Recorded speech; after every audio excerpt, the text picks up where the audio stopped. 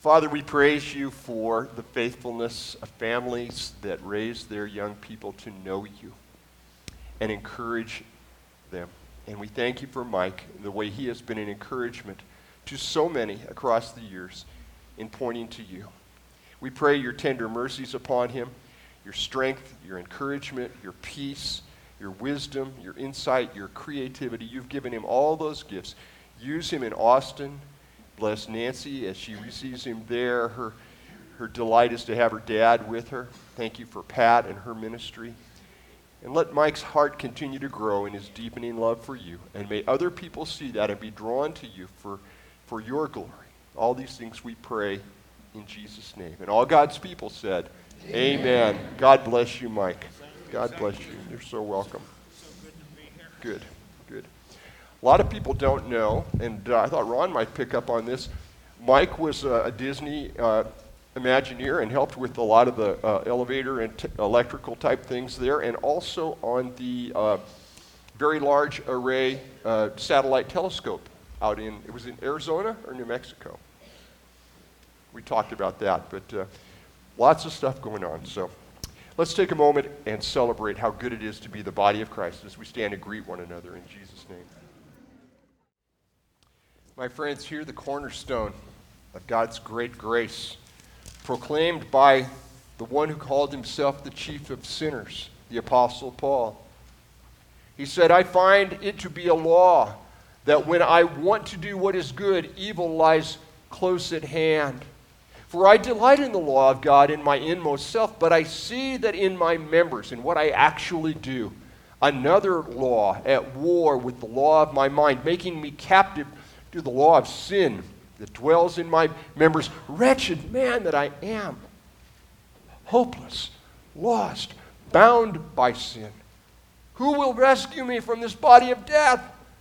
Oh, thanks be to God through Jesus Christ our Lord. So then, with my mind, I am a slave to the law of God, but with my flesh, I am a slave to the law of sin. But there is therefore now no condemnation for those who are in Christ Jesus. My friends, believe this great promise of all time and space. For our brokenness and our slavery to the law, God has set us free by the shed blood of Jesus Christ on the cross. Tell it to the world. In him, and him alone, we have new life, because in him we are forgiven. Amen. Lord, here we are. Come and use us. Teach us not to try and put way too much in our lives, to cram things in that don't belong. But instead, come and fill us with your Holy Spirit, and come and use us that other people would know the wonder of belonging to you, Lord Jesus. Take our lives, take all that we have, take all that we are for your purpose. We pray all these things in the strong and the risen name of Jesus Christ, who came to use us for your glory. And all God's people said, Amen. You may be seated. I love that anthem. It fits so well today. And I love seeing all the men in back, to the point that John Bullis has had to come sing in the alto line. I don't know how that's working out. And they like it. The girls like it too. Well done, John. Who's the new kid there on the end that's singing in the choir? Bob Stansbury. Good deal. Join me as we're in My Heart, Christ's Home, a great little booklet written in 1954 by Pastor Dr. Robert Munger, pastor of the First Presbyterian Church of Berkeley, California. As we look at that from the perspective of the workroom, where God wants to work in our lives. And we are going to look at two passages of Scripture. First, Ephesians chapter 2, which we'll look at next week, a cornerstone to the Reformation. And this morning, our key verse is our verse for stewardship this month. Ephesians chapter 2, verse 10. Paul writes, For we are what he has made us, created in Christ Jesus for good works, which God prepared beforehand to be our way of life. Let me read that again. It's just one little verse. For we are what he, God, has made us, created in Christ Jesus for good works. He's our crucible. We're made in Jesus Christ. We're in his image, which God prepared beforehand to be our way of life, so that no matter what's gone wrong, before the foundations of time, he created us to do his will and live in that. And Jesus came to tell us that with his very life. And in John chapter 15, we hear this, verse 5 and then verses 16 and 17 of chapter 15. On the night in which Jesus prepared to give himself up for us, he said, I am the vine. I am the vine. You are the branches. Remember, who are we created in? Jesus Christ. He says, I am the vine. You are the branches. We're to be connected to him. Those who abide in me and I in them bear much fruit, because apart from me, you can do nothing. That's good news. We're not meant to try to do anything apart from Jesus. We'll talk about that. But listen to verses 16 and 17. Jesus says, you did not choose me, but I chose you. And I appointed you to go and bear fruit, fruit that will last, so that the Father will give you whatever you ask in my name. I am giving you these commands so that you may love one another. This is the word of the Lord. Thanks be to God. May God richly add his blessing to this word that calls us to abide in him and promises us that we have a dwelling with Jesus Christ in his grace. Let's pray. Our Father, let your good news come now, not only in word. Let it come in power. Let it come in your Holy Spirit. Let it come with the full assurance that the words of my mouth and the meditations of all our hearts would be truly acceptable in your sight, O Lord, for you are our rock and you are our Redeemer. And we pray all these things joyfully in the strong name of Jesus Christ, our risen Lord. Amen. I started working in the motorcycle business when I was 18 years old. Senior in high school. I'd been racing motorcycles for about a year and a half, and I got hired by the shop that had been sponsoring me. And I did that all through college, and it lasted basically for 10 years. And it was a golden time in that time. It was the early 70s, and it was fun. And they were simpler times. Some of you remember things were a lot less complicated a couple years back. We worked hard. We were open 6 days a week, 9 hours a day. We'd eat lunch between helping customers. We did not take a lunch break. We were always sure that if that one rare time that we got a hot meal, the customers hid in the bushes and waited to see it delivered, and then came in and said, hey, I need this. But like I said, we had fun. It was a great time. I could tell you, the whole morning I could tell you stories about things that happened. But Richard Pollock, who has become one of the renowned motorcycle custom builders in the world, was our service manager. He's a dear friend. He's worshiped with us. And from time to time, a motorcycle would be brought in to the shop because the customer couldn't get it started. It just would not run. Or worse, they got stranded somewhere out in the field, and we'd have to go out and get it and bring them in. And in some of those times, there was nothing wrong with the motorcycle, except that the customer had forgotten to open this silver thing in the middle between the handlebars. It's called the gas cap, and put some gasoline in. Or they'd forgotten to turn on the fuel tap that lets the fuel that's in the gas tank get down into the engine. Or they'd left the tail light on and the battery had run dead. But there was nothing wrong with the motorcycle. And so when the person came to pick up their repaired motorcycle, they would invariably ask, so what was wrong? And Richard Pollock, with a trademark glimmer in his eye, would look at them straight-faced and say, and John, you know because you were in this business, he would say, There was a loose nut between the handlebars and the seat.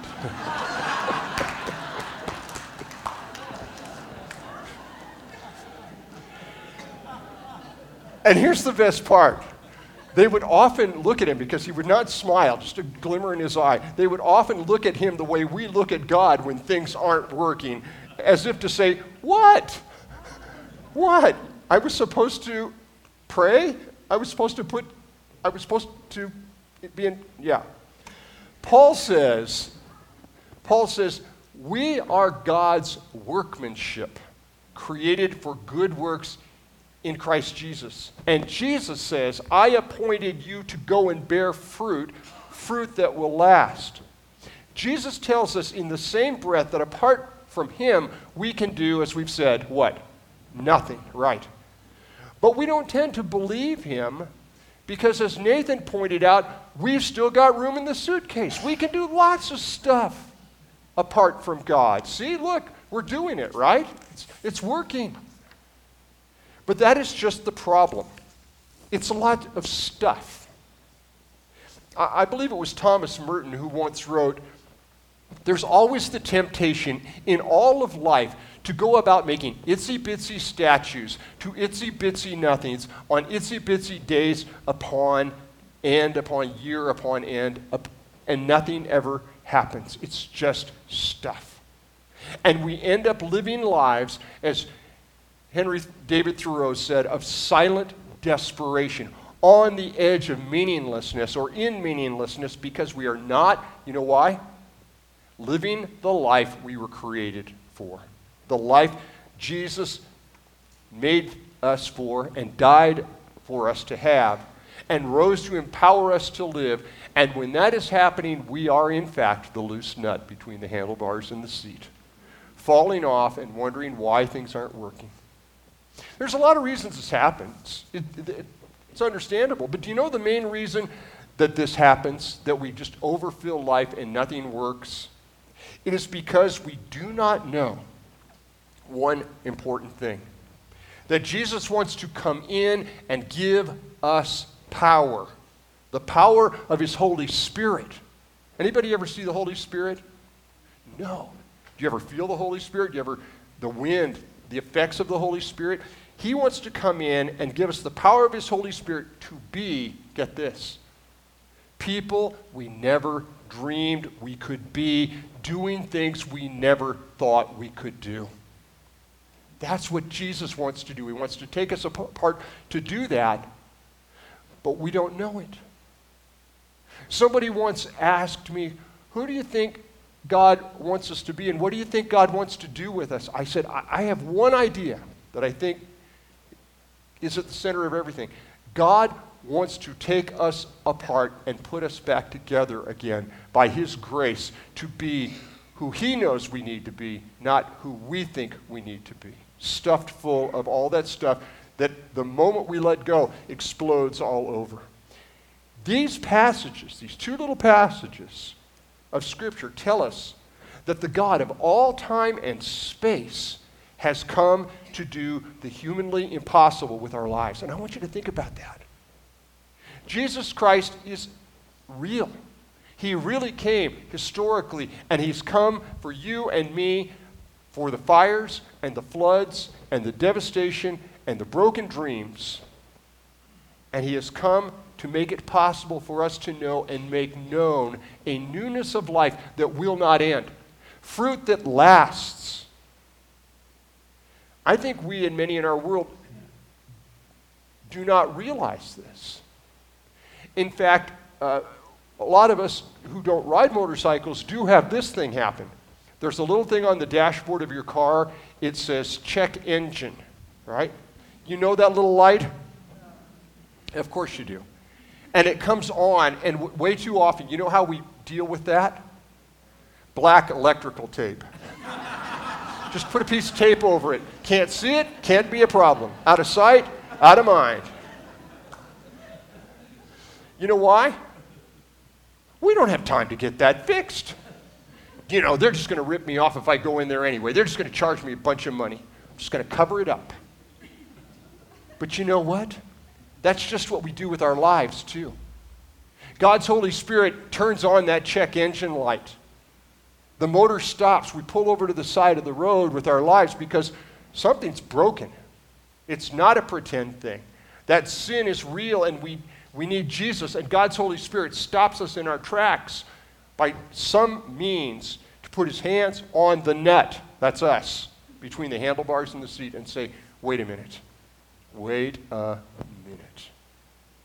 Listen to what Dr. Robert Munger says about what Jesus wants to do about this in My Heart, Christ's Home. And I think it's borne out in our scriptures. Excuse me. He writes this. Before long, Jesus asked, do you have a workroom in your house? Do you have a workroom in your house? Jesus wanted to know. Very, very natural kind of question. He wasn't being critical. Just, do you have a workroom in your house? And I think that's a really good question for us. This is our house, right? Not our literal house. This is our house. This is our house. This is our house, our head, our heart, our bodies. Do we? Do we have a workroom in our house, or do we pretend that nothing needs to be worked on? Is there a place where Jesus can come in and not only work on us, but show us how to be his workmanship? You see, the Greek word for being God's workmanship is poema, from which we get poem. We are God's literary device. We are God's word. We are God's lyric in the world. And he wants to come into that workroom and craft those words and that spirit and who we are so that we are a thing of beauty that's captivating to the world. What does that workroom look like for you and me?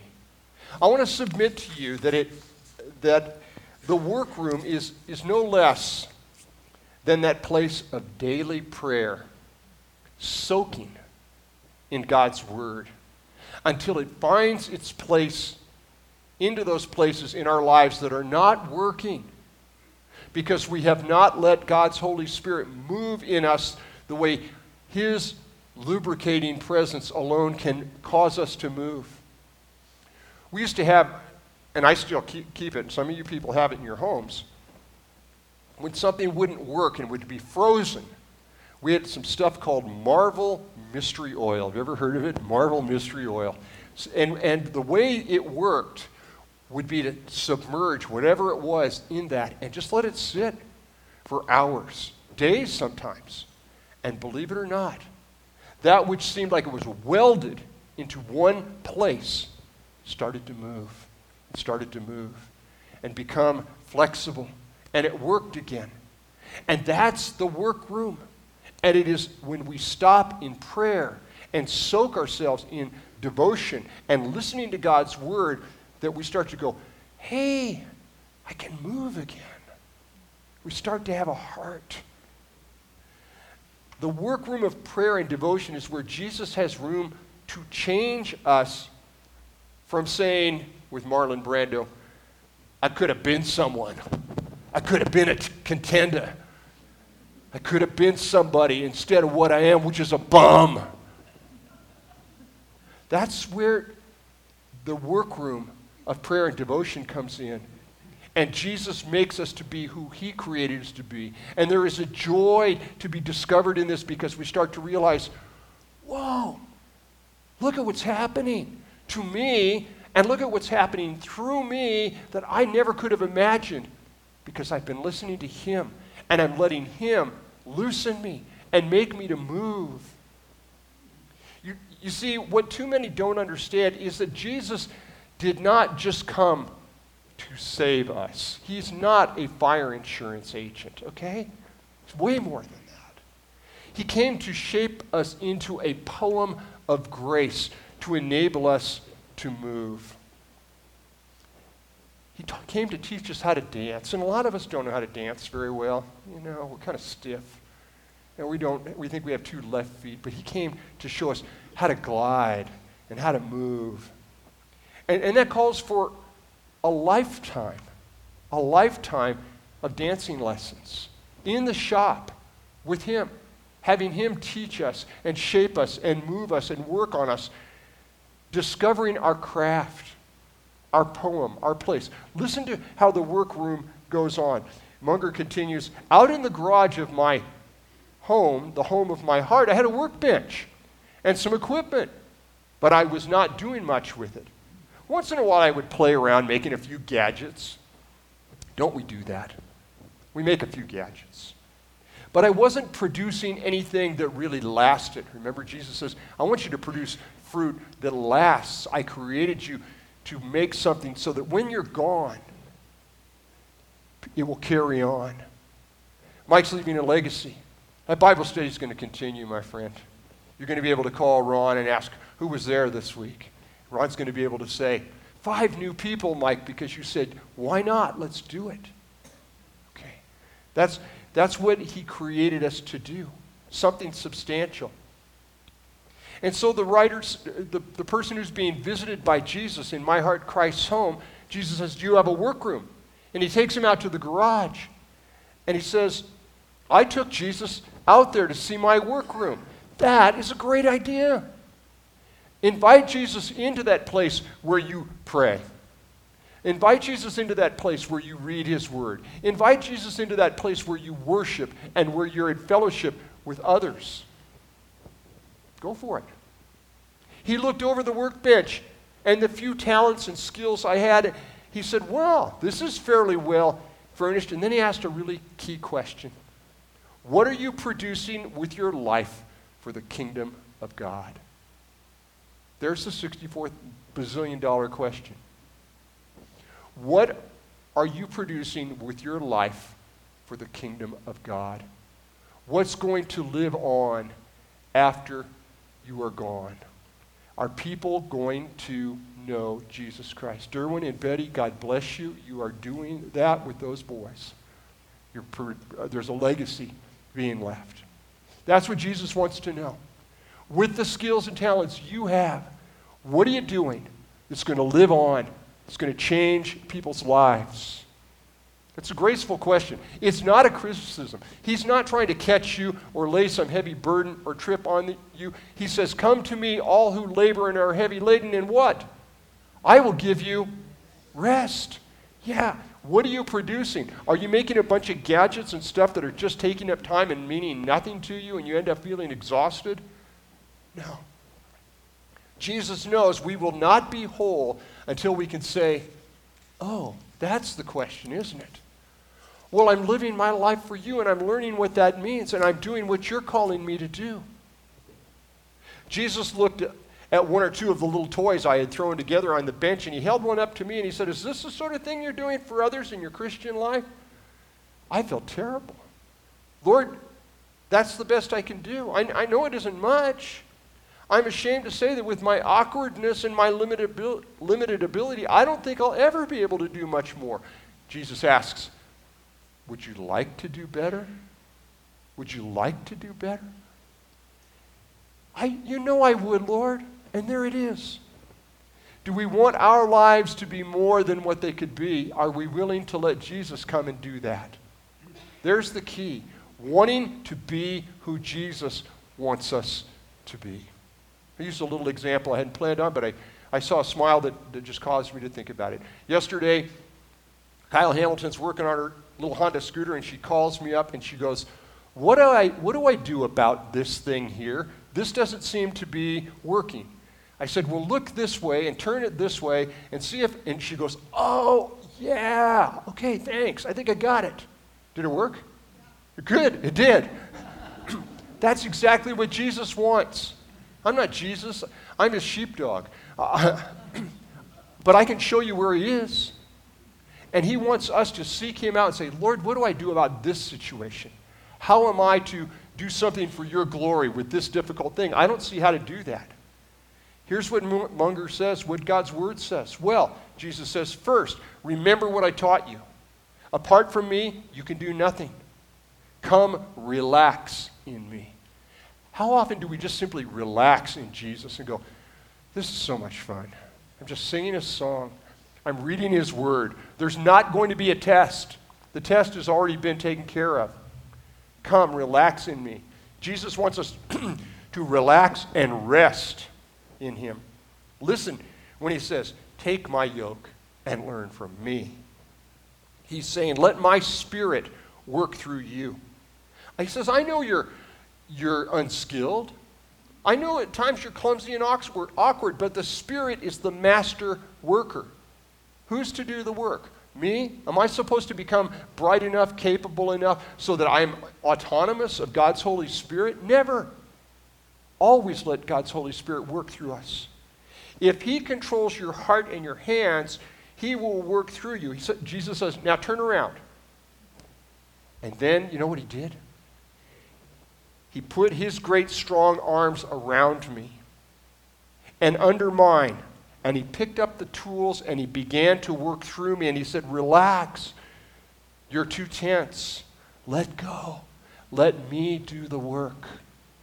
My friends, that's it. God wants to work through us. Here are two keys that Jesus wants to hand us in this room. The first unlocks what he can do and will do that we don't think is possible. Oh, that can't happen. That's too broken. That's way too gone. But he can shape us and take us exactly who we are, warts, deficiencies, pride, inferiority, superiority, and make us his craftsmanship, his poem, that works and speaks in ways that change the world. And it doesn't matter who we are or who we think we are not. It doesn't matter how broken we are or what has happened to us or what we think we have done or haven't done. It doesn't matter if we can't recite a single verse of Scripture from memory. Jesus calls us into his workshop to unlock in us gifts and abilities we never knew we had. I could do that? Yes. And this will happen as we are letting him pour his Holy Spirit into us every day to shape us and show us who we can be when we are in him and he is in us. The second key unlocks what the first key has opened to us, who we are in Christ and what we can do through him for his glory in the lives of others. How many of you remember the old TV show Taxi? Christopher Lloyd was a burnt-out taxi cab driver, Jim Ignatowski. And it seemed that he could barely drive, let alone function in life. And he shows up at a party that's full of dignitaries in tuxedos and evening gowns, and the pianist is missing. And he's going to mortify Elaine. And he goes, but you don't have a pianist. And she goes, Iggy, could you just go hide someplace? I don't want any of my friends to see you. And he sits down at the piano. And I can't do it. But he starts to play magnificently the Moonlight Sonata perfectly. And people are wowed. And he stops and he goes, oh, I must have learned that somewhere. God's Holy Spirit says, look, I know you might think you're Ignatowski and that you've never practiced. But I'm going to use you. And that doesn't keep us from practicing. We're still called to practice, but that's just it. When we are practicing, when we're showing up, God can do immeasurably. So here is how the keys work. The first is this. What does Jesus need to do in your life to bring some changes, to heal and empower you, so that you would be willing to sit down at that situation and go, I'll do it. What does Jesus need to heal? What's the resistance he needs to move out of the way? John McSween, you taught me about catalyst. What's the catalyst that God's Holy Spirit needs to come and move out of our lives so that we go, hey, this can happen now? What's the risk we're willing to take so that that power can take hold of us? Are we open to those things? Are we willing to let things take place in our lives that we previously haven't been? Are we willing to risk? Are we willing to risk? To be vulnerable, to surrender all space to him, to dance like no one's watching. And from this, here's the other part. Who is it in this world that doesn't know how to dance and doesn't know that God wants to dance with them? who needs Jesus' hands on them. And you know how Jesus' hands may touch them? Through you and me. That graceful touch to say, look, he showed me this. I can show it to you. What form will it take? For whom are we praying? I think there's a big part of it right there. Who are we praying that we might touch?